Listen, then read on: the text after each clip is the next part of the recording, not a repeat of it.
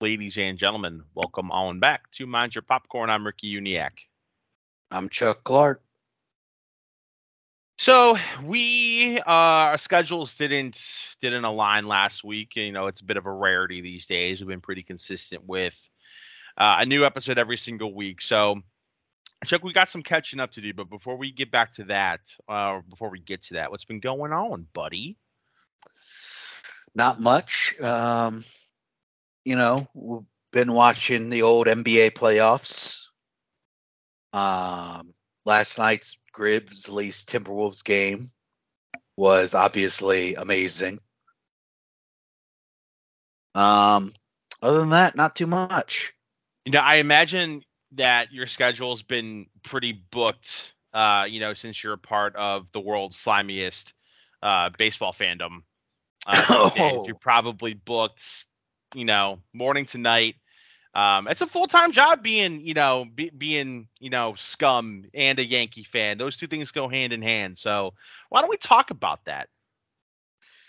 yeah, I suppose we can. I mean, it's not my fault your team couldn't hit the ball, but Hey, man, I didn't know that we were making fun of rookie outfielders getting hurt in the outfield, going down, getting hurt. Were you watching that game live? no. So I was seeing the movie that we're going to be reviewing today, The Unbearable Weight of Massive Talent. And when I came out of the movie, I turned on my phone because I'm not a shitty human being. I turn off my phone during movies. And when I turned it back on, I think it was happening there because I remember scrolling through Twitter, walking back to my car, and it was live updating. I'm like, oh my God, what happened?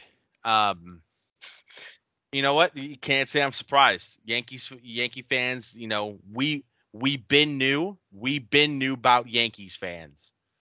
Um, I in don't. in all honesty, it's every fan base, but I just love dogging on Yankees fans. Yeah. The one thing I've realized is I think especially now, post pandemic, fan bases have just been going, they've been wilding out, Oh yeah, to use a term that's slightly outdated. Um, but appropriate term. yes.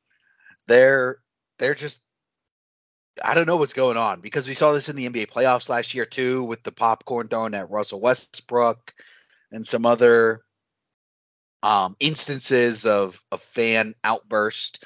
We've And had now the instances this Yankees. NBA playoffs. There's been three people that have ran on the Oh court yeah, the the whole mouth first guard round. and the Yeah, the mouth mouth guard. guard. Yeah, Yeah. yeah. No, I mean, you know what? Anytime something like this happens in now this post-COVID world we live in, oh God, at least I hope it's post-COVID. Um, I think back to a segment from one of my favorite uh, daytime sports talk shows, the Pat McAfee Show. And it was a Yeah. segment that they did. I don't know if you've seen this or you recall, but remember that Padres fight? I think it was 2020. It was the end of 2020. It was whenever we thought we were about to beat COVID the first time, and then COVID came back. There was a fight in the Padres bleachers or something, and it's one of the gnarliest videos. If you're listening to this and you don't know what I'm talking about, Oh yeah. go to YouTube, type in Pat McAfee Padres fight, it'll pop up. This one fan, you don't see what started the altercation. You see the juicy part. One fan gets up, he's clearly had enough of something or he's had enough of this other fan, and he walks like 30 yards. I mean, they're not sitting in the same section. He walks from a different section over to this dude and just right hook clean, takes him out. And then it starts a brawl.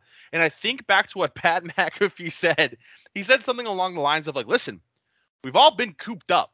We've all been isolated, we've been cooped up, and now it's been even longer, since COVID, came back from 3-1 down. Um, and you gotta remember, people are gonna punch you in the fucking mouth. That's what he said. And he's like, people will do that. You got to be on your toes. I think we as a society we've let our guard down. Um, but yeah, no, Well, dude, fans are acting t- a fool. tell that to the guy messing with Mike Tyson. Oh, Oh, I see. Okay, you probably know more about that story than I do. I just kind of saw the headline. What was going? It was on a plane, right? Like, were they? Did they take off yet? Yeah, they were like, it was mid-flight. He's like recording, his buddy's recording him. He was drunk. The fan was drunk, and he just kept messing with Mike Tyson. And the video that they posted was like edited, so I don't know what, but you see him punching the Mike Tyson punching the dude. And apparently, when the plane landed, cops met him at the airport. No one was charged afterwards, immediately at least. But the fan was clearly drunk. His buddy who was filming was talking to police and was like basically just trying to get him home, basically. So Mike Tyson hit this dude. Oh yeah, multiple times. Obviously, not as hard as he could. Because I imagine if Mike Tyson wanted to, that dude could have been out. Right. Oh man. Yeah. I don't know. I know flights are super cheap right now, but like my desire to fly, given all these stories that seem to come out every other day, is at an all-time low. I'm like, nah. I don't know about that. Yeah. Well, it was also in like first class or business. You can tell, like, you could just tell the seats are not like, you know what I mean, squeezed together. Like everyone's in Yeah. like individual seats that are spaced out. They've got leg room. You know, clearly not a Southwest flight I'm talking about here. Um. So yeah. I I mean you really got to be messed up, like drunk wise, to try and pick a fight with Mike Tyson, even at his age. Dude is still. Yeah. He's already sort of made the return to boxing. I think he's had the one fight, or maybe it's coming up. I can't remember. He had the Um, Jake Paul ticket where he fought some other older yeah, boxing dude. yeah. So you know what? People are gonna be dumb. They're gonna stay dumb. And unfortunately for them, fortunately for us, because we get to laugh about it. Um, One thing I wanted to touch on before we kind of dive into Moon Knight here and then massive talent. I think we all can agree that this is a massive W for the entire world that the Nets got bounced in the first round. So let's just all give a round of applause there. I think we're all very happy about that. Jason Tatum, we stan him. Jason Tate, dude, it. I don't know if I could appreciate the Celtics team if Brad Stevens was still their coach. I think we've had a conversation about how I feel about Brad Stevens. This new Celtics team I enjoy. This Nets team, I don't. I hate them, which is crazy because like Steve Nash is one of my all-time favorites, and he's their coach. And it's like I feel bad having to root against him, but Kevin Durant, he's coming after everybody on Twitter these days. So Kevin, if you're listening, hey, I ain't looking for trouble. You can definitely kick my ass, but he's got to be the the weakest superstar of all time in terms of mentals. Well, no, Mm, no, that's reserved for Ben I was just Simmons. say, come on, come But on, okay, I'm talking on his social teammate. media. That dude, Kevin Durant, can not get off of Twitter. That dude was after Game 4 was on Twitter clapping back at fans. I'm like, what are you doing? You're Kevin Durant. What? You got swept. Go put up shots. Get off of Twitter. I don't know. That doesn't. And again, who cares what I think, right? I'm not a Nets fan. I'm a nobody. But like if I was a Nets fan, I'm thinking like I ain't feeling pretty good about the future of my team right now.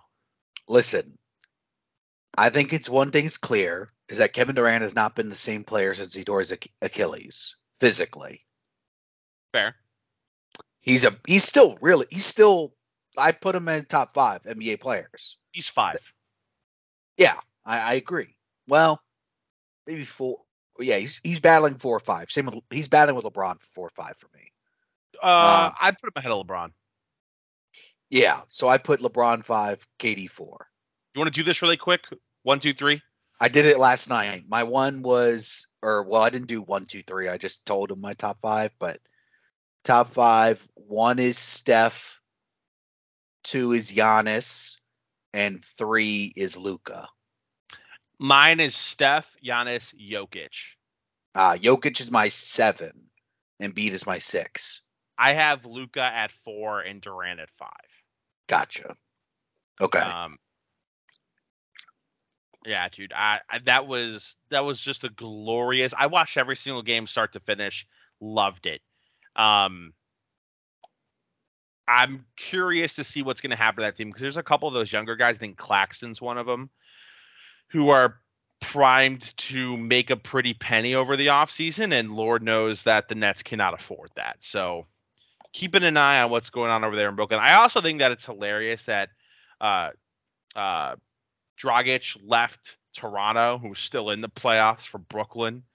Yeah. Just We talk about Toronto still being in the playoffs despite the fact that Philly was up 3-0. yeah. Wait, it's 3-2 now, right? It's 3-2 now. Oh, I'm rooting for Toronto, man. I'm rooting for them. Is Scotty Barnes coming back?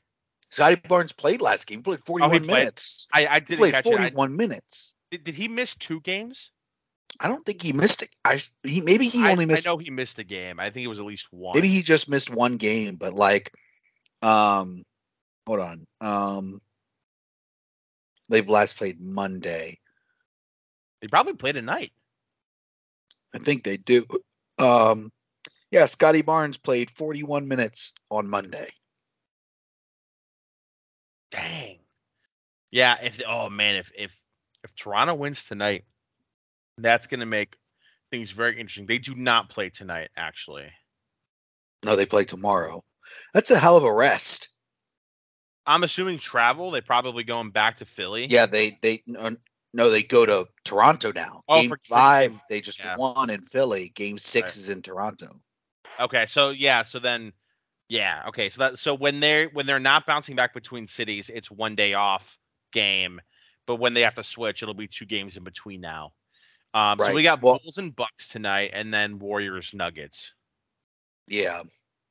So Bucks should close out the Bulls, and Warriors should close out the Nuggets. What's going on in this? Oh man, this Suns Pelicans series, dude. Yeah. I'm starting to feel for Chris Paul. Like I feel like this dude's cursed. They won last night, so they're up 3-2. And now they play game 6 in New Orleans. And no sign of Devin Booker coming back. I'm pretty sure that dude's like out. He's out. He was out for 1 to 2 weeks, and he got hurt in game 2. So Might have been about a week. yeah. Okay. Man, again, if the Pelicans win, I mean that's tomorrow. If they win tomorrow, that's going to be interesting. I've been loving this Mavericks and Jazz series, but I can honestly say that this the Grizzlies T-Wolves series, one of the most entertaining first round matchups I can remember in recent years. Oh yeah. I mean, that jaw dunk is gonna live on forever. Oh my Beautiful god. art. Hang it in the loop, as they like to say on Twitter. I saw a tweet today, and I don't remember if it was from like a big time account or if it was like from one of my friends that I follow, but somebody was like, I think we all can agree that this is 100% Patrick Beverly's fault, right? Like he's playing well, but the dude is just pissing off Jaw, and then Jaw responds every single time. It's like, what are you doing? In the fourth quarter, Pat Bev gave him the too little. Which is You know hilarious what I because mean? Pat Bev's like 5'4", like. Pat Bev gave him the too little after getting the layup. Ja immediately went down and got a layup, 2 points, and then proceeded to get 11 more points in the last 6 minutes of the fourth quarter, including the game winner. Dude, if I'm Cat, I'm pulling Pat Bev to the side and be like, listen, No, you shush. Cat's part. Cat is shit talking there too early too. There's the. Have you not seen the picture of him going like give the I saw shush him at shushing. You're 92 right. to 79, and they Okay, proceed to get scored 32 to 17 in the preceding 9.5 minutes? whoever the coach is, I don't know who their coach is. Whoever, if I'm the coach, I'm pulling them both. I'm calling a team meeting. I'm like, listen, shut your goddamn mouths. Like clearly, like there's enough evidence to support that when they shit talk, the Grizzlies respond. So like, just stop. And like, I'd be willing to bet that they would have won one of these past games had they like not ran their mouths because I think the Grizzlies are that team. I think they're that good and they can kind of turn it on. They can flip the switch when they want to. So we'll we'll keep tabs. I think by next week's episode, the first round should be done, and we'll have a preview, maybe a game or two into the second round. So, Yeah, um, I think all the game sevens would be scheduled for this Saturday, okay, perfect. Saturday and Sunday. So we'll probably be a game into the second round by the time we record next week. So that'll be Indeed. fun. Interested to see how this turns out. But without further ado, let's dive in because we are an episode behind on Moon Knight. So we're going to be reviewing. Wait, did we want to do Moon Knight first? I can't remember what we said. We said unbearable weight first. Okay, let's do Unbearable Weight first. Okay, so dude, I've seen like 17 movies in the last 4 days. I'm really trying to stay on top of things. Um, Unbearable Weight of Massive Talent, the new Nicolas Cage movie. We actually got a chance to see. I saw it on Saturday. When did you go ahead and see it? Friday night. Friday night. Okay. So it's Nicolas Cage, Pedro Pascal. They're the movie. I mean, Yeah. there is a supporting cast. Nicolas Cage's daughter, I would argue, is probably like the third most important character. Well, one of them, but her name is Lily Mosheen. Fun fact: Kate Beckinsale's daughter. So if you thought she looked familiar, that's um, probably where you've seen her before. I don't know how to pronounce this. I think it's Ike Barinholtz. I think that's how you Yep. say his name. He's in Yep. this movie. Tiffany Haddish is in this movie. Neil Patrick Harris is in this movie. But the movie is Nicolas Cage and Pedro Pascal. Hmm. Before we get into specifics of this movie, do you want to go ahead and kind of give your broad thoughts? Sure. Broad thought, hilarious. Absolutely hilarious. It was really good. I thought Nicolas Cage did a great job playing this fictional version of himself. Is it fictional? Yeah, it's pretty fictional. I mean, I don't know if he actually has any kids, but he's had 5 wives in his lifetime. Yeah. So the idea that he has one ex-wife, that's interesting. um, but anyways, he sorry, leftovers Yeah. trying to come back up. I feel that. I feel that. Anyways, it was really funny. I thought the plot was really wild at times, but by the end of the movie, I think it kind of makes sense. It if even if it and even if the parts that don't make sense, if you do end up going to see this movie, which I do recommend, and you're like, I don't know what's going on here, don't worry. Funny Yeah. moments coming around the corner, and you're gonna be okay. Yeah. I'm on the exact same boat as you. I guess the one thing I will say is the first two acts of this movie are the best. The third and final act is still good, but to me, the weakest of the three. And we'll kind of dive into that in the specifics. But um, this movie was surprisingly hilarious. I don't know if I was expecting it to be this funny.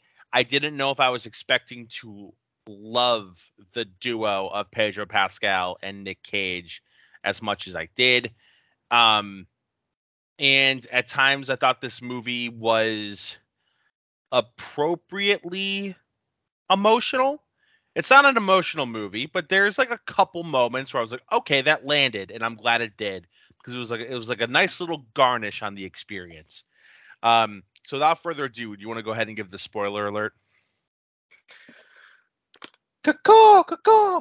I need fucking Cage. Caw. Yeah, okay. So Paddington 2 starts off with I meant I meant to make that joke in the very beginning and I'm upset that I didn't. There they reference Paddington 2 like a weird amount of times throughout this movie, but it like I said it works. But no, okay. So if you haven't seen this movie and you're listening, cool, whatever. If you've at least seen the trailer tells you exactly what this movie is, and it doesn't try to be anything else. This is a buddy duo comedy kind of turned action movie towards the end. Um, Premise of the movie: Nicolas Cage is kind of at this crossroads in his career. He's on the back nine. He knows it. He's staying at, I think he's staying at like a Four Seasons hotel or something, and he hasn't paid them in 6 months. So you kind of get the sense that maybe there's some financial struggles there. Actually, they basically say that there's financial struggles. And he kind of is trying to get any job he can really get his hands on. I don't remember what the movie was in the very beginning that he's like talking to the director for, where he kind of was like, Oh yeah. I don't know if they mentioned the name of the movie, and it was, I'm sure, obviously was fictional, but um, the opening scene of the movie is him out to dinner with this director, and or out to lunch, and this director seems very keen on just casting him without him doing a reading. And Nick Cage is so dead set on doing this reading that he embarrasses himself and busts out in a little performance like right outside the restaurant, like on the sidewalk, and it actually loses him. It loses him the job. Yeah. And so it kind of sets the stage for you right then and there with like where he's at in his career. So he he gets notified that he isn't getting this gig, whatever it was. I don't remember. But his agent, who's played by Neil Patrick Harris, brings up that there's this interesting opportunity where there is some mega rich dude. I don't remember if they say where he lived. I don't. I'm assuming it's somewhere in. Spain. Okay, Spain. That's what I thought. Um, Somewhere in Spain, and basically, this guy's willing to pay $1 million for Nick Cage to show up to his party. And so Nick Cage at first says no, but then after thinking on it and realizing that like, he owes this hotel like $600,000 because he's been staying there for 6 months, and he's like, whatever, I'll do it. And we should also mention that one of the things they introduced in the very beginning of the movie is that he is not on the same page as his daughter or his ex-wife. There's that scene where he like Mhm. embarrasses his daughter at her 16th birthday party by getting on the piano and singing some like cheesy ass song that I'm pretty sure he just came up with on the spot. Um, and so again, there's that disconnect there, and that'll kind of come into play at the very, very end of the movie. This is going to be a very, very quick run through of this movie because it's been a minute. I feel like 2 weeks have passed since I saw it, and it was only like 4 days ago. Um, Nick Cage goes down there. He meets Pedro Pascal. They have that very funny interaction in the beginning where uh, Pedro like picks him up on a boat, and Nick Cage assumes that this dude is just like a chauffeur and not this rich millionaire. Um, and so he's kind of like treating him like kind of like garbage. And then they finally get to the compound, because that's the only thing you really can call it. And he realized that this is actually Javi. This is the guy who invited him down there. This is the mega rich dude.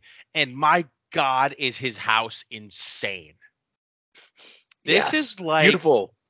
yeah, it's stunning. And you want to know a fun fact here?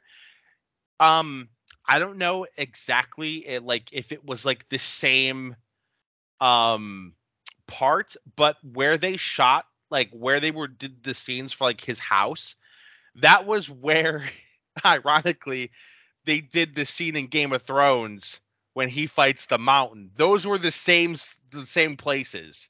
Oh wow. Yeah, so I Yeah, that saw makes that. sense.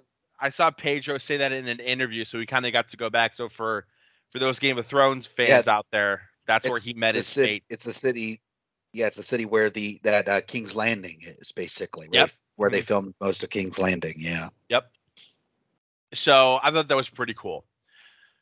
Um, so he arrives at the compound, and one thing we've also learned at this point is that the FBI has been tracking Javi. They believe that Javi has kidnapped a political rival's daughter and is holding her at the compound. They originally tried tracking Nick Cage, and it didn't work. I can't remember why it didn't work. But Tiffany Haddish, who's one of the FBI agents, tries to like slip a tracker or something in his jacket, um, and ends up failing. But within some of the first few nights, the FBI is able to get a hold of Nick Cage again. I think they actually meet him when he's on a walk, and they kind of tell him, "Hey, we basically need you to spy on your new rich friend for us because we believe he has kidnapped this girl and is holding her somewhere in his $1 million mansion, well, multi-million-dollar mansion." Yeah. And at first he's like, no, like, I'm not helping you. This is not what I'm doing. But as you would assume, he's like, wait a second, maybe spy work isn't much different than acting. So maybe this is something that I can do. And so he kind of slowly warms up to the idea, and it goes pretty wrong at first. I mean, when they're trying to guide him into the security room, they give him this little, I've never seen this before, but they give him like some like piece of like tape or something, where it's like a sticker that he slaps on his hand, and it's got a sticky end of it that's face up, and he's supposed to like put that on somebody's skin to like knock them out, because there was a security guard coming for him, and they're like, yeah, all you gotta do is touch him, like grab his arm or whatever. What does Nick Cage do? He wipes his face, or he wipes his head with it, and gets himself freaking zoinked. Dude is stoned. Um, must have been the best drugs ever, because that dude was on the floor in like 4 seconds. And so it goes wrong at first. He ends up getting it ends up working out though. He ends up getting what he needed, I believe. Yeah. Uh, and yeah, the first mission was a success. And then throughout the movie, I thought this movie did a really, really good job at like painting Javi as this bad guy, but also making you really, really like him. Because all this dude wants to do is pitch his script to Nick Cage. Homie wrote a script, and it's his dream to create a movie, and all he wants Nick Cage to do is read it. Like, I don't know if it gets any more innocent than that. Yeah, and as you turns out, he is innocent Yeah. for the Yeah, most and part. well, yeah, I mean he is innocent. He takes the Well, money. you're right, you're right, you're right. But yeah, no, like you said, we actually learn throughout the movie. Well, we learn it ends up being the third act that it's his cousin who's like the brains of the operation. Yeah. And we'll get to that part in a second here. There's a couple funny moments that are still in the meat of this movie that I want to touch on, like when Nick Cage is being fed information by Tiffany Haddish, and she's like kind of directing him like in an earpiece, like to try and find the room where they believe the girl is being held in. And he goes up to this door, and he's like trying to get in there, and then Pedro or Javi comes up, and he's like, what are you doing? And he's like, I need to get in this room, Javi. I need to see what's inside. And he's like, you understand that if I let you in this room, it might change how you feel about me. He's like, I need to see it.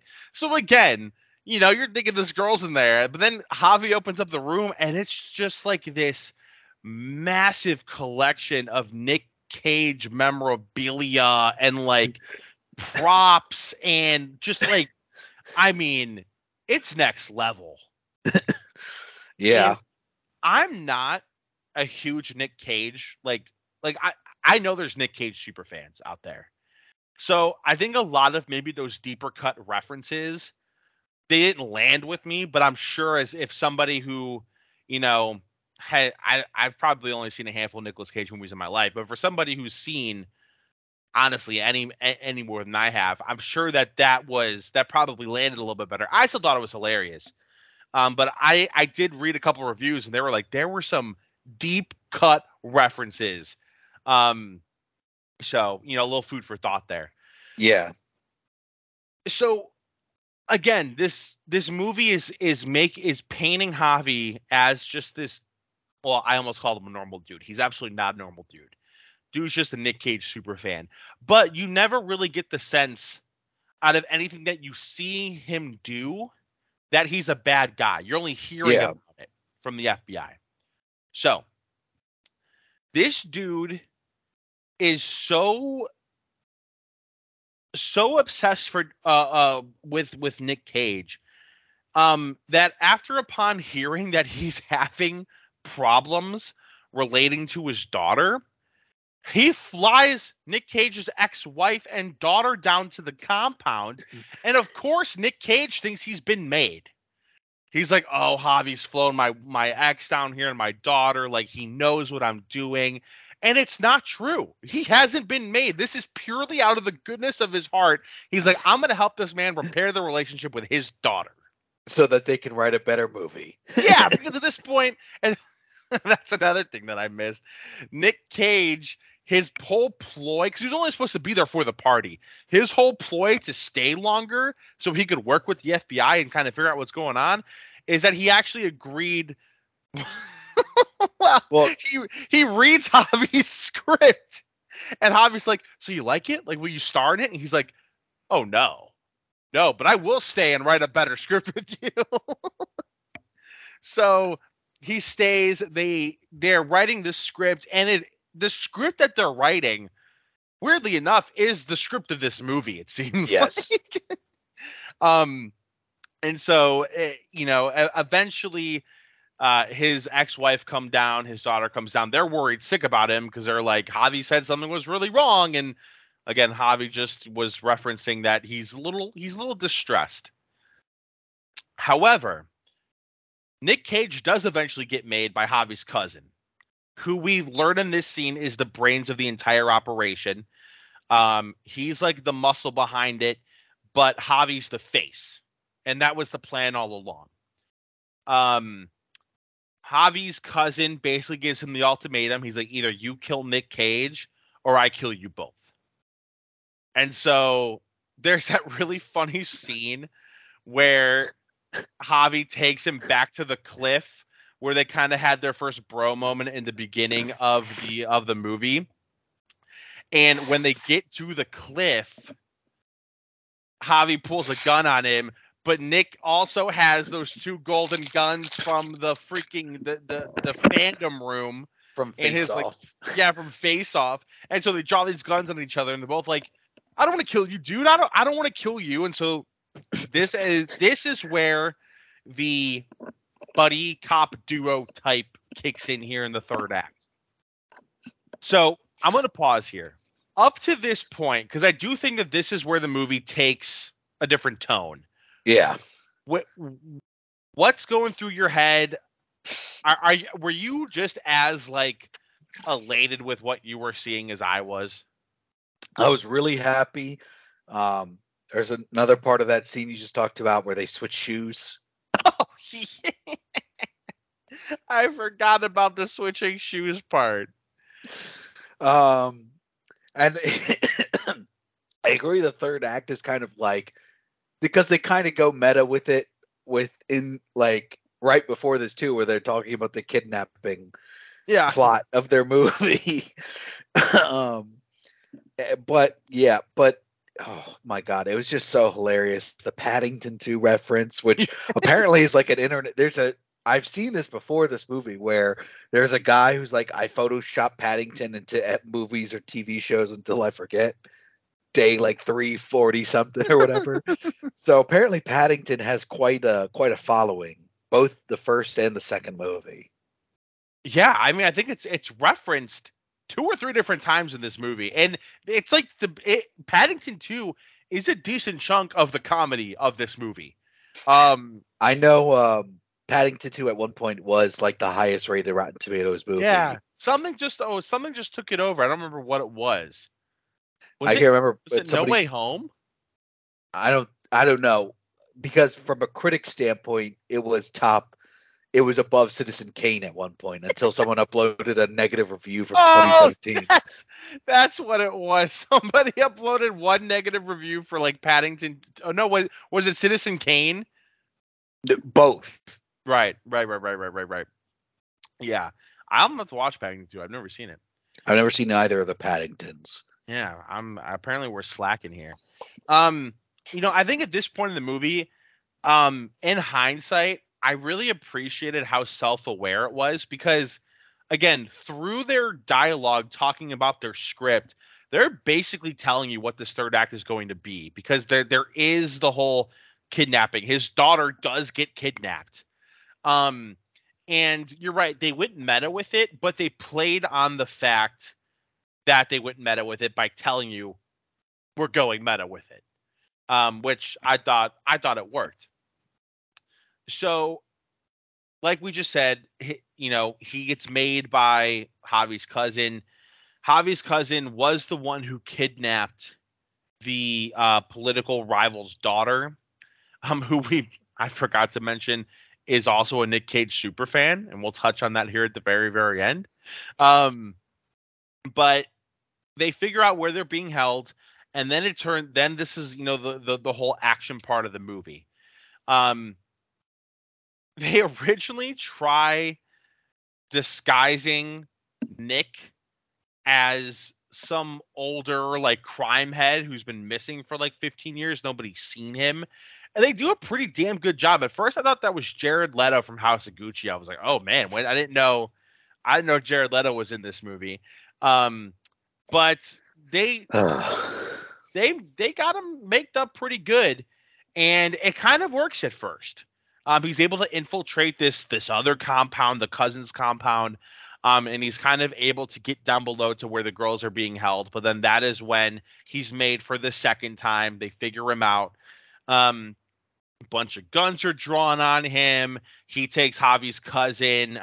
He's got a gun to his head, kind of is holding him as, I guess you can call it a bargaining chip, whatnot. But then Pedro Pascal comes in and kind of saves the day. And then we get this chase sequence, which I really liked. I think this might have been my favorite part of the third act because you get a sense that Javi kind of has some internal things he's trying to work through with him and his cousin. And he kind of gives himself up here. They're doing the chase sequence.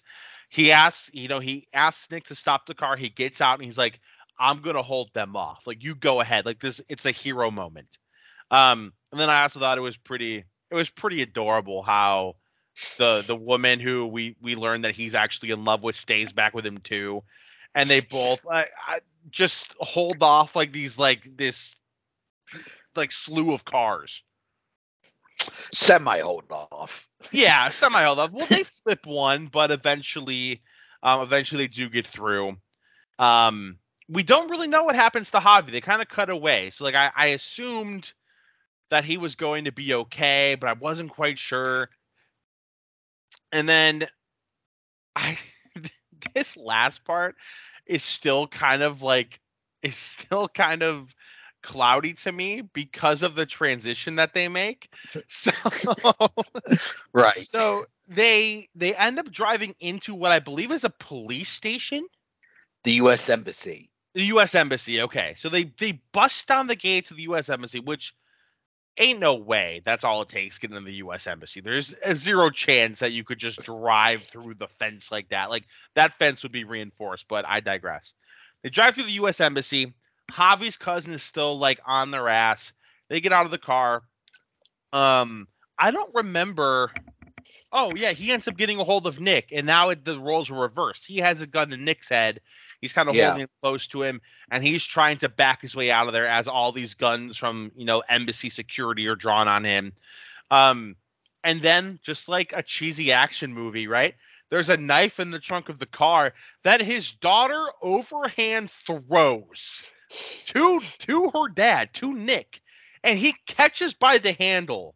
Which, listen, Well, we should point out that as she throws it and he stabs Lucas, we transition to yeah. from this moment to a film in which Demi Moore is now playing his wife. And it kind of turns, and Nicolas Cage is in the audience, and everyone we've seen from the movies there, and they're all clapping and whatnot. And Javi and him have completed the screenplay. Yeah. Got the movie made. You know, I loved the transition. I'm a little embarrassed at how long it took me to realize what had happened. I was like, wait a second. Demi Moore's been the wife this whole time? I was like, no way. Like I would have realized that. And I No, was the like, wife's oh yeah. Yeah, wife's well, played by Sharon Horgan.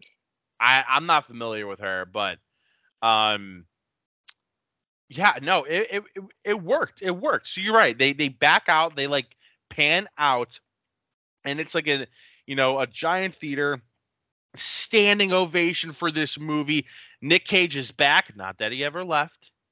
Um, but yeah, and it turns out that Javi is okay. He kind of comes in at the end and says, he was too nervous. Which was kind of a theme every time that he wanted Nick to read his script. He's like, "What, you're gonna do it right now?" "No, I'm too nervous. I can't be here." Um, and yeah, and that ended up being the movie. Um, Now there are a couple things I want to go back and call on, but I'll say that for after our post spoiler thoughts. But post spoiler, what did you like about the movie? What didn't you like? Pedro Pascal and Nicolas Cage have like amazing chemistry in this Yeah. movie. They feel like you really feel the friendship come alive in this movie. Um, then I don't know. That's kind of the whole movie. That's like Yeah. like 60% of the movie is just there being friends, you know? Mm-hmm. I'm on the same boat. I don't really know if there's anything additional that I would add that I didn't already say. But one of the things that I forgot to mention, probably the funniest thing about this movie, and shame on me for not bringing this up, is that Nick Cage is actually being tormented by a younger version of himself that he sees in these visions. That's like de-aged. They do a really good job at de-aging him. But it's in a lot of ways the if you were to combine every single meme of Nicolas Cage throughout his career, that's who this vision is. And again, we talked about this movie being self-aware. They they know what's out there on the internet. Nick Cage has seen the memes, baby. He knows what we're saying. Um, and they put that into this movie in a very unique way, which I loved. But yeah, I think the oh, I mean, at one point he makes out with the younger version of himself. It's He very, does. very strange, but it works. Um, but yeah, I know how in the spoiler alert, you did the whole Nick fucking Cage thing, and that was the gag that the younger version of himself would do. So again, shame on me for not mentioning that off in the very beginning because it's kind of like an important part to this movie, I think. Indeed. Um, but all right, let's get down to recommendations. I think we both know where we stand, but let's hear it. Yeah, I did mention it in the beginning. I am recommending this movie. I am too, and the one thing I would say is, Chuck, I'm sure you've seen way more Nick Cage movies than I have. I mean, I can think of like National Treasure, and that might be it. Come Um, on, no Face Off, Never seen Face Off, Con Air, never seen Con Air, Moonstruck, never seen Moonstruck. The Croods, and The Croods 2. Nope. The Croods. What's the joke? He's like, why would I see the Croods too? I'm 40. I'm a 40-year-old. No, I'm not a 40-year-old. I'm a 40-year-old man. I haven't seen Croods 2. But no, if you're somebody like myself who maybe is not very familiar with Nick Cage's filmography, this movie's still gonna be awesome. Um, Hmm. there are references, but I do think just the back and forth between him and Pedro Pascal, um, you know, that like we said, that is the movie, and it works. So yeah, big recommendation from your boy. Um, Oh, Nicolas Cage, also Fast Times at Ridgemont High. Never seen it. Oh my Oh, god. one thing I did want to talk about, I don't know if you knew this. So this movie, after seeing it, seems like it was always supposed to be about Nicolas Cage, and it wasn't. Do you know who they originally had they had two other actors for this movie in mind before they got to Nick Cage. I'm gonna Who? say Daniel Day-Lewis Whew. and Christian Bale. Oh boy. Could have worked with Christian, I think. I think that would work, but to me, Nick Cage was like, even with those two, like if all three were in the picture at the same time, Nicolas Cage seems like the obvious one to me. Yeah, I agree. So yeah, big recommendation. It just came out in theaters last weekend, so the window to go see it is still there. But I do know there's there's a lot of movies out right now. I think people are trying to see, like, I know we reviewed Everything Everywhere All at Once. That's still in theaters. Fantastic Beasts is in theaters. I know a lot of people are going to see that. Doctor Strange comes out next week. The Northman, which we will be hopefully we'll have reviewing a review in next week. next week. Yeah. So our next two episodes, and we're not ending. We still got to talk about Moon Knight. Our next two episodes are probably going to be The Northman next week, and then Doctor Strange the following episode. Because I will. Do you have tickets for Doctor Strange? Not yet. I'm gonna Okay. get them opening weekend, I assume. Okay. So I'm going a week from tomorrow. So. All right. So Moon Knight's episode 4 and 5. Like we said in the beginning, we didn't do an episode last week. However, I don't know how much it really was to talk about episode 4.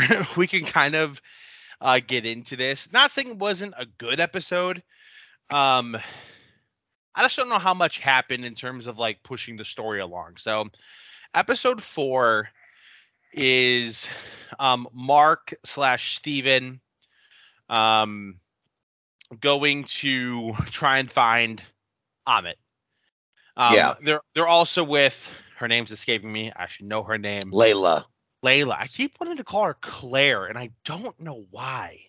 I don't either. She kind of looks like a Claire. She's Egyptian, so I don't know how you get that out. I don't know where that's coming from. They get to Amit's tomb, and not before they realize that Arthur and his men are already there. One of the things I sort of appreciated about this episode was it's starting to show that maybe, I almost called her Claire again, that Layla and Steven might have a bit of a connection. Yeah. And to try and not be, or to try not to point out the obvious, I mean, Mark and Steven are complete opposites. I mean, Mark's this vigilante, mercenary, whatever you want to call him, this dude who has experience killing people. Steven wouldn't hurt a fly. They're Yes. very, very different. And there's that scene in the beginning of episode 4 where him and Layla are kind of getting ready to go into the tomb. They're kind of getting their like descending gear ready. And he kisses her. Steven kisses Layla, which is hilariously followed up by Mark, I guess, just getting control of the right arm and punching Steven in the face. So kind of a neat little, a funny little moment there. But they get into this tomb, and this episode very quickly takes on a bit of a horror vibe. It's probably the closest you're ever going to get a piece of Marvel content, kind of getting that close to being like, a horror piece. However, I've heard Doctor Strange has those same elements, so that'll be interesting to see next week. But this episode, it's not going to keep you up at night, but there's some legitimately tense parts, some creepy parts. And a lot of that is because that there's these, like, what I'm assuming are these tomb guards that are kind of creeping around in the dark. They make that like creepy clicking sound. Yep. Half expecting Brendan Fraser and Rachel Weisz to jump out at some point. Yeah, I mean, you really do get that sort of vibe in this episode, and we do see one of the creatures close up when they're in like that first initial room, when they figure out that the layout of this tomb is that I don't remember what it's called, but that eye that they keep referencing. Once they figure out that that's actually the layout of this tomb, one of those creatures comes in after he brutally murders one of Arthur's guys, throws this dead body up on the table, and proceeds to he goes full Dwight Schrute. He harvests the organs. He's like, quick, we only have 30 seconds to harvest. And he just goes right in there and he just goes to town. And the sound is disturbing, yet, in a weird way, kind of great, because it's something we really haven't seen Marvel do. Kind of took it up a notch. So I like that. I kind of like the vibe of this episode. But at some point in this episode, actually shortly after that point we just talked about, Steven and Layla get separated, primarily because of that creature. Yeah. Steven ends up going through some upper passageway. Layla kind of goes out into what I can only describe as this main opening of this tomb, where she fights one of these creatures in hand-to-hand combat, and you kind of get that hold your breath moment where she throws the creature over the edge. She also goes down with it, but from my Harry Potter fans out there, she totally has a Neville Longbottom moment where her hand comes up over top and she pulls herself up, and I think we all knew that she was going to be fine. But then we get kind of a twist here, because across this pit that is just in the opening of this, or it's in this room, this giant room, we see Arthur. And Arthur takes it upon himself to talk with Layla and tells her the truth about what happened to her dad. And I didn't see this coming. I'm sure a lot of people did, because in hindsight I was like, oh my god, of course. Arthur tells Layla that Mark killed her dad. Layla's dad was this world-renowned archaeologist. He believed in this stuff. He was determined to discover it.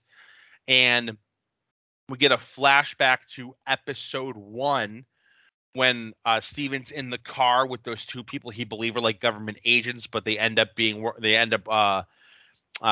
people who work for Arthur. And they say you've killed a bunch of people at a dig site, you killed the archaeologist. That was Layla's dad. And we learned that. And as you can imagine, Layla's pretty pissed about it. I mean, putting it lightly. While this is all going on, Steven's discovering the lost tomb of Alexander the Great. Alexander the Great. I knew that. I didn't need your help at all. Yeah, he discovers the tomb of Alexander the Great, which is a pretty major find, because that is what what's their faces were. I believe that's what they were looking for, right? Because inside they were looking for the little Ammit statue that he finds, which was in Alexander the Great's throat, because he was the voice or something of Ammit. Yes. While Steven is making this great discovery, in comes Layla yo, bro, did you kill my dad? And he's like, what are you talking about? And because it's Steven. He doesn't know. It wasn't him. And then she gets a hold of Mark. And Mark's like, we got to talk about this later. We kind of have to go. We were looking for it. Can we just talk about this in the car? And she's like, nah, we talking about this now. This argument gives Arthur's guys enough time to catch up. They surround them in this tomb, or in this room. And to, I think, all of our surprises, Arthur pulls out a gun and shoots Mark/Steven twice in the chest. And homie falls. Homie gets knocked back. He falls in this little water. Creek. Yeah, I don't know what you call it. There's a body of water in this room, probably where Alexander the Great was taking his baths. And he sinks. And I was like, what? Certainly something else is about to happen. And you could have given me all the time in the world, all the clues in the world. I would have not predicted what we ended up getting for the last 20 minutes of this episode. Last 5 minutes. No, it was longer than 5 minutes. It was 5 or 10 minutes of episode 4. Because all you get is the Dr. Stephen Grant movie with the people in the asylum. Then he runs in, he talks to Dr. Harrow, That's a pretty Dr. lengthy Harrow, conversation. and then he runs out, gets Stephen or finds Stephen, and then runs into the hippopotamus, and then the episode ends. Yeah, but you're forgetting about like the 3 or 4 minute part where he's in the chair in the common area where you're Yeah. seeing all the Easter eggs. You're seeing Layla 15. has nerves. Okay, well, we'll call it 15 minutes. I'll compromise and I'll go with 15. But yeah, so we talked about last week or 2 weeks ago when we were reviewing episode 3 that it was mentioned by the showrunners that there was going to be some major twists in episode 4 and that it was borderline unpredictable. And I think that was true because I know that this is like comically accurate. I know that there's a comic series with Moon Knight that there's this entire story, and then at the very end, it's like, oh no, he just imagined that he's actually in a psych ward. Not saying that that's 100% what's happening here, but it's certainly a callback to that comic series. And the Moon Knight comic series are relatively new. So this is not like I'm pretty sure they came out in 2000, right? Like in the 2000s. Well, like the character was created back in the late 70s, and then like he had. Well, that run of the comics might be from the 2000s. Okay, maybe that's what it was. Yeah. So yeah, we're in this incredibly, almost like blindingly white psych ward. Walls are white, the floor is white, the outfits everybody is wearing or everyone's wearing is white, and there's familiar faces throughout this psych ward, and it's everybody not everybody, but every single person that we see, like we see Layla, we see Arthur, they're from the first 3.5 episodes, 3 3/4 episodes, whatever you want to call it. And I was going back and forth. I'm like, I cannot tell if this is real or not. I think it's at a point I was like, oh, this is real, and maybe this was all in his head. But I didn't really figure that out this episode. What did you think? When the episode ended, I was kind of like, oh, they're going to do some weird-ish next week. So I'm excited to see how that goes. I'm wondering what they're going to play it as. Are they going to play it like this is real and that's not, or that's, you know what I mean? So I was like, okay, that was a weird twist. That was not where I thought this was going. So I'm excited to see where this goes. And then we got episode 5 this week and lived up to the hype. Say that. Oh yeah. Oh yeah. This is episode 5 is one of my favorite, certainly out of the Disney Plus series, might be my number 1 episode out of all the Disney Plus series. Like I had to think about that, and I think the only thing that might top it is like one of the episodes from Loki, maybe one of the episodes from Loki. The 5th episode where he's in that place in the void with all the other Lokis. Yeah. And I think I liked this episode so much because it's just Oscar Isaac, man. It's him, and you get a little bit of Ethan Hawke, but my God, after watching episode 5, I'm like, this dude might fuck around and get nominated for this performance. Like, yeah, I know it's very early and whatnot, and probably recency bias, but he is so damn good in this episode. So let's talk about it. I'm not going to go through and break it down scene by scene because there's so much that happens. But in episode 5, we actually learn about what exactly happened with Steven and Mark and how these two personalities came to be. And we kind of get the truth about his childhood, his mom, all while still kind of not knowing what's 100% going on. You get a little bit of clarification. So the hippo we see at the end of episode 4 apparently is a pretty big character. This is one of the Egyptian gods. Don't remember her name. She's super chill, like her. Would want to be her avatar. She seems dope. I don't know how they got stuck with Khonshu. That dude's a prick.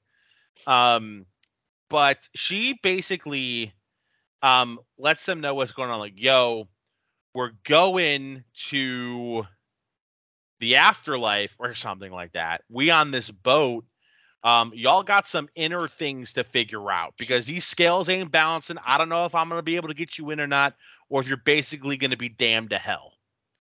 And Yeah. so we get this.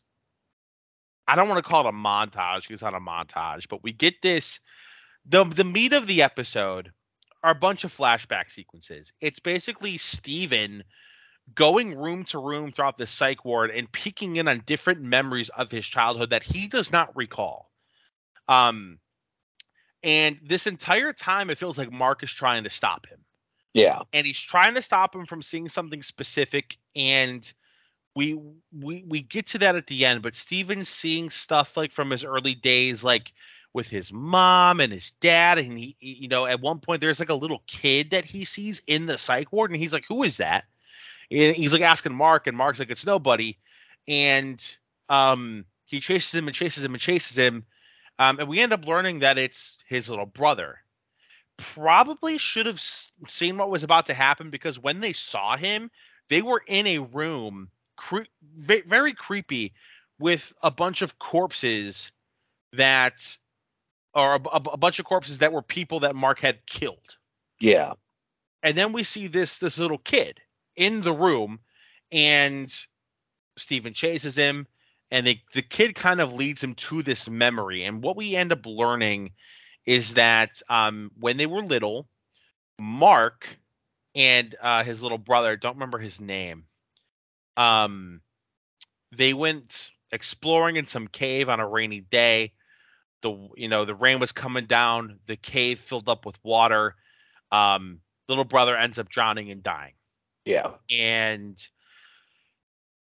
very I hate to compare the two things because they're nothing alike, but Mark's mom takes a page out of Toni Collette's book from Hereditary and is like, this was your fault.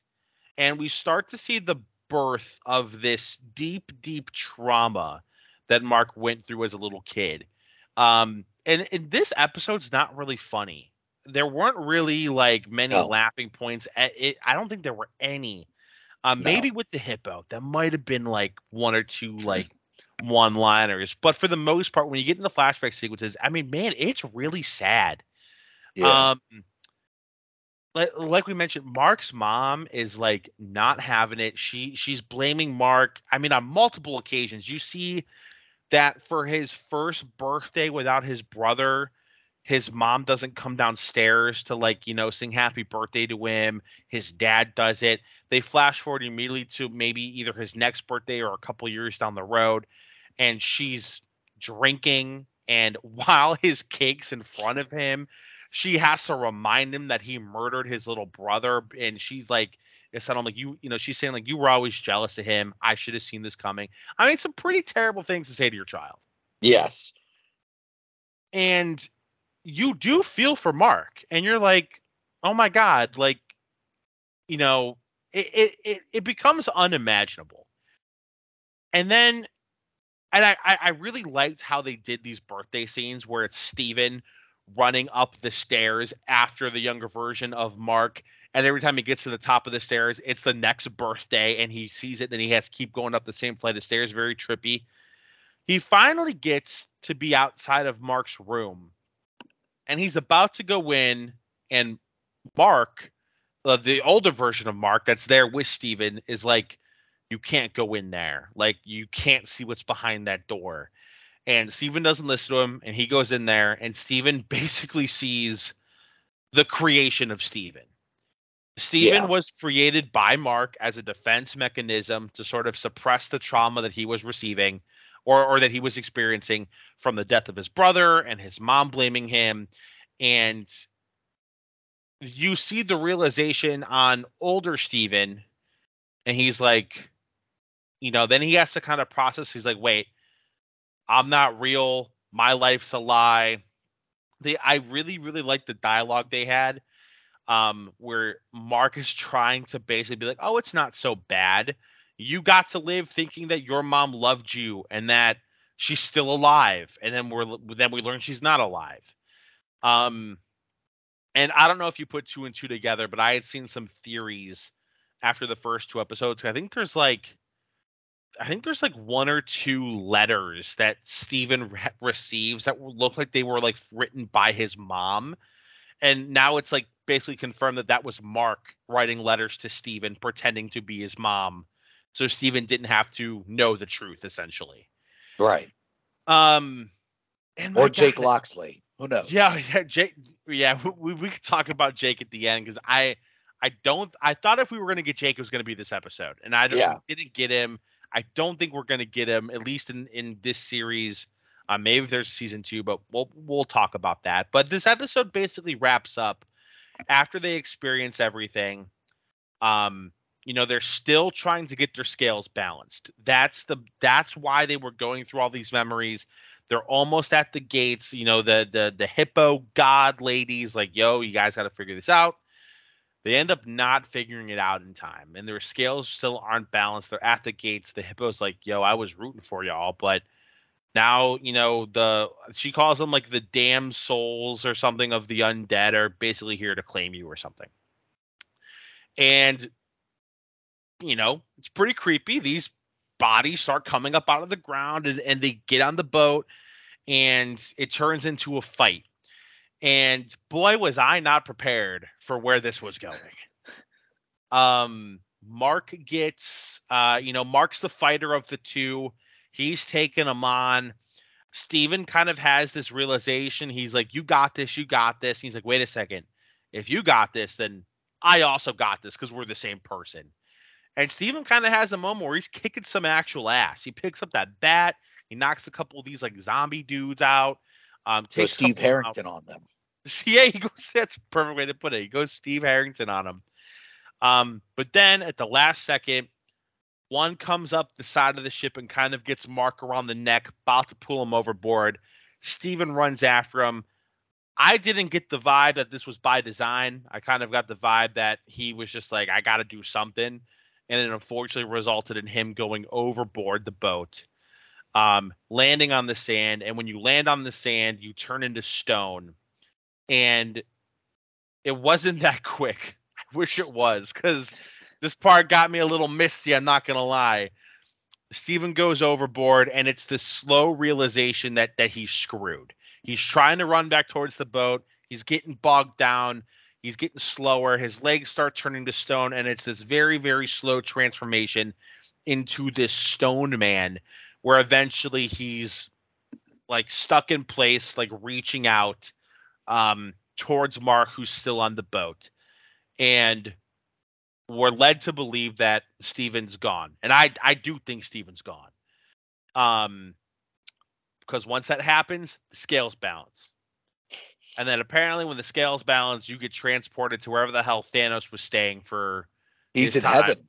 He's in Egyptian heaven in the reeds. Yeah, and it's very it's cool. It's a cool little shot.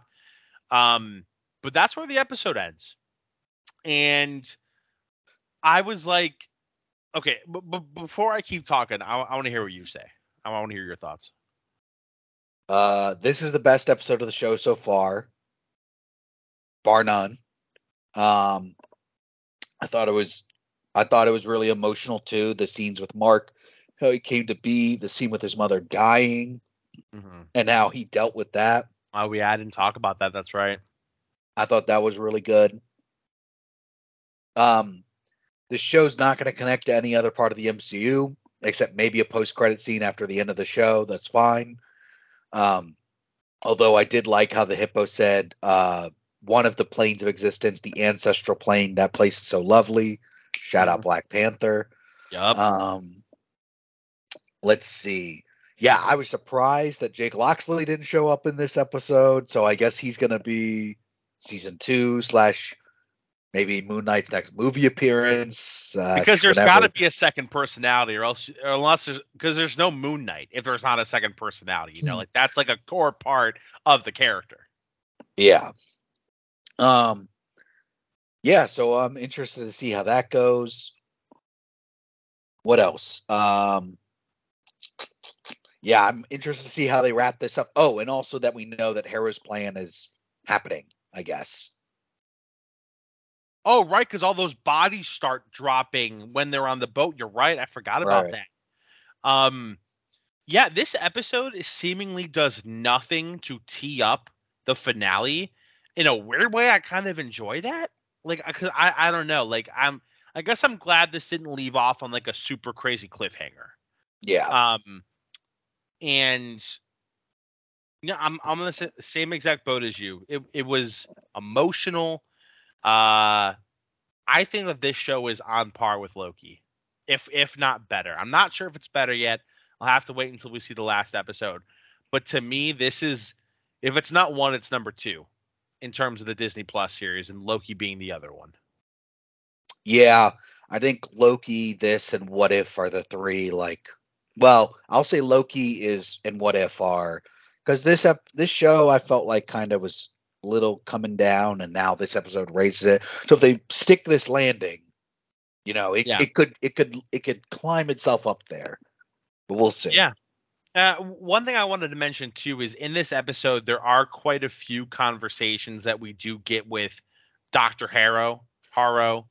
Um, and if I'm gonna shout out Oscar Isaac's ability to switch back and forth, basically playing two different people, like Ethan Hawke, showing that he can do it as well. He goes from this like full on. I mean, he's a full on villain. He's pretty despicable. He's like creepy. He's villainous. And then when he's this doctor, he's like this sweet guy. And it's kind of cool to see both parts of that. So, shout out Ethan Hawke too. But I do have high hopes for this finale though. I hope I'm right. I hope they stick it. If they stick it, this might end up being my favorite show so far out of the Marvel Disney Plus series. Um, and I can't imagine what's gonna happen because like I know like with Loki, I think we knew maybe about after episode 2 or 3 that there was going to be a season 2. Like it had been confirmed online or something. Hmm. Nobody in this show is signed on for anything past this show. We don't know what's gonna. Oscar Isaac's come out and said like, I'm gonna see how this does, and I'm not making any promises to anybody. Um, that being said, I'd have to imagine that he would be interested in coming back. However, homie's been burned with Star Wars already. I can understand his reservations with getting sucked back into a major franchise, especially long term. So, but yeah, and I think you probably feel the same way. I kind of like how this doesn't really tie into anything else. It's kind of refreshing not having to think about the past 27 movies and shows combined to understand what's going on. I think that part's pretty cool. I agree. Um, yeah, I mean, Oscar, he wasn't burned by Disney as much, but now Boyega, now that's a different story. He ain't coming nowhere near no Disney stuff in the near future. So, which is too bad, but um, yeah. Um, I would love to see him do more stuff, but like, yeah, this is a nice little experiment. Like, let's see what happens. Do people like it? Cool. If they don't, okay. Yeah, I kind of I think there's always been the assumption, um, and it's not even an assumption because there have been actors who have come out and said that like, when you get in with like getting in with Marvel, like you're getting a bag. Like you're committed, that you're a part of this for X amount of years. Um, and that's always been a given. And I don't know. I can't explain why. I like the idea that this might be the only thing we get with Moon Knight. I obviously hope that it's not, but if it is, like, cool, knocked it out of the park so far. I'm assuming, assuming episode 6, the finale, isn't a major disappointment. I mean, it'd have to be Thronesian, I think, at this point. And so hopefully it's not. But When does that show start? I think 8/21. I think it's Oh August 23rd. yeah, You got time. We got so much shit to do before that even. Why is that even on your mind? because you just brought it up. can't believe I made the agreement to review it. Listen. Okay. I'm gonna retract our agreement. You made the agreement to watch it in real time. Oh yeah. I'm not gonna make you talk about because I wouldn't want to do that. If you're gonna if you're gonna be on the other side of the screen as me and just be like, "Fuck this show. This show sucks." I don't want to talk about it either. Then it's not that I think the show is gonna suck. I mean, I'm sure if we watch the first season, we're all gonna be like, "Man, it was good. Like, okay, I'm in. Like, this is cool." I'm gonna be like, "Okay, I can't wait for this to break my heart." This is what I don't understand. There is nobody that is a part of this show that has burned you in the past. Those two clowns, Benioff and Wise, they're gone. They're not a part of this. This is like, it's Sapochnik, it's George R. R. Martin, it's all the people that really made the show the show. Like all of our favorite episodes. They're all coming back, baby. We'll see. That's so. You know how many things that okay, let's just think about movies. Well, no, it's a TV show. Let's think about TV shows that we're going to be talking about before that even happens. Obi-Wan Kenobi, The Boys. Stranger Things, Yep. maybe She-Hulk if that comes out. I'd have to Miss imagine Marvel. yeah, there's going to be at least one other Marvel show that comes out before, like in between Obi-Wan. Oh, it'll be after Obi-Wan because they're never gonna overlap like that. I don't think. Since it's all Disney Plus, like there's a lot of stuff that we got, a lot of good stuff.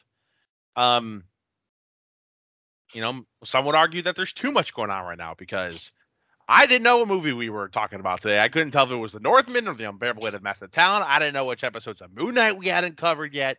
I'm stressed over here. Yeah. All right. Yeah, we got to wrap this up here. So we will be back next week. So I'm going to attempt to try and plan this out, make sure I have everything correct. Next week's episode will be the Northman review and the finale of Moon Knight. Next, we will record that on Wednesday, I'm assuming, because Thursday I will be seeing Doctor Strange. So that episode will be out Thursday at the latest. Thursday night I'm seeing Strange. I know you're seeing Strange sometime on opening weekend. So the following week will be the Doctor Strange review. Then after that, I don't know what else is really happening in terms of like early May. Might not be anything up until Kenobi. Well, Kenobi and Stranger Things premiere on the same day, which is crazy to me. Yeah. So we got that going on, and this just popped in my head, and I don't know what this says about us or about this movie. But Chuck, what was the highest grossing movie of all time before Endgame? Avatar.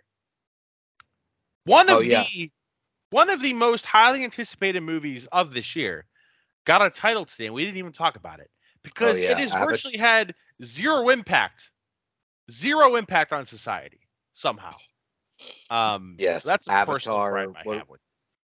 What was it? Avatar, King of the Water. I don't even remember what it was. Now. It was surprising. It was Avatar: The Shape of Water. They really went for it.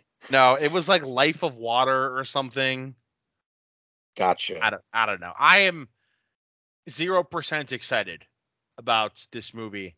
I will probably go see it, but I really do think that the reason the first movie was so successful to the level that it was because it was such an achievement for CGI.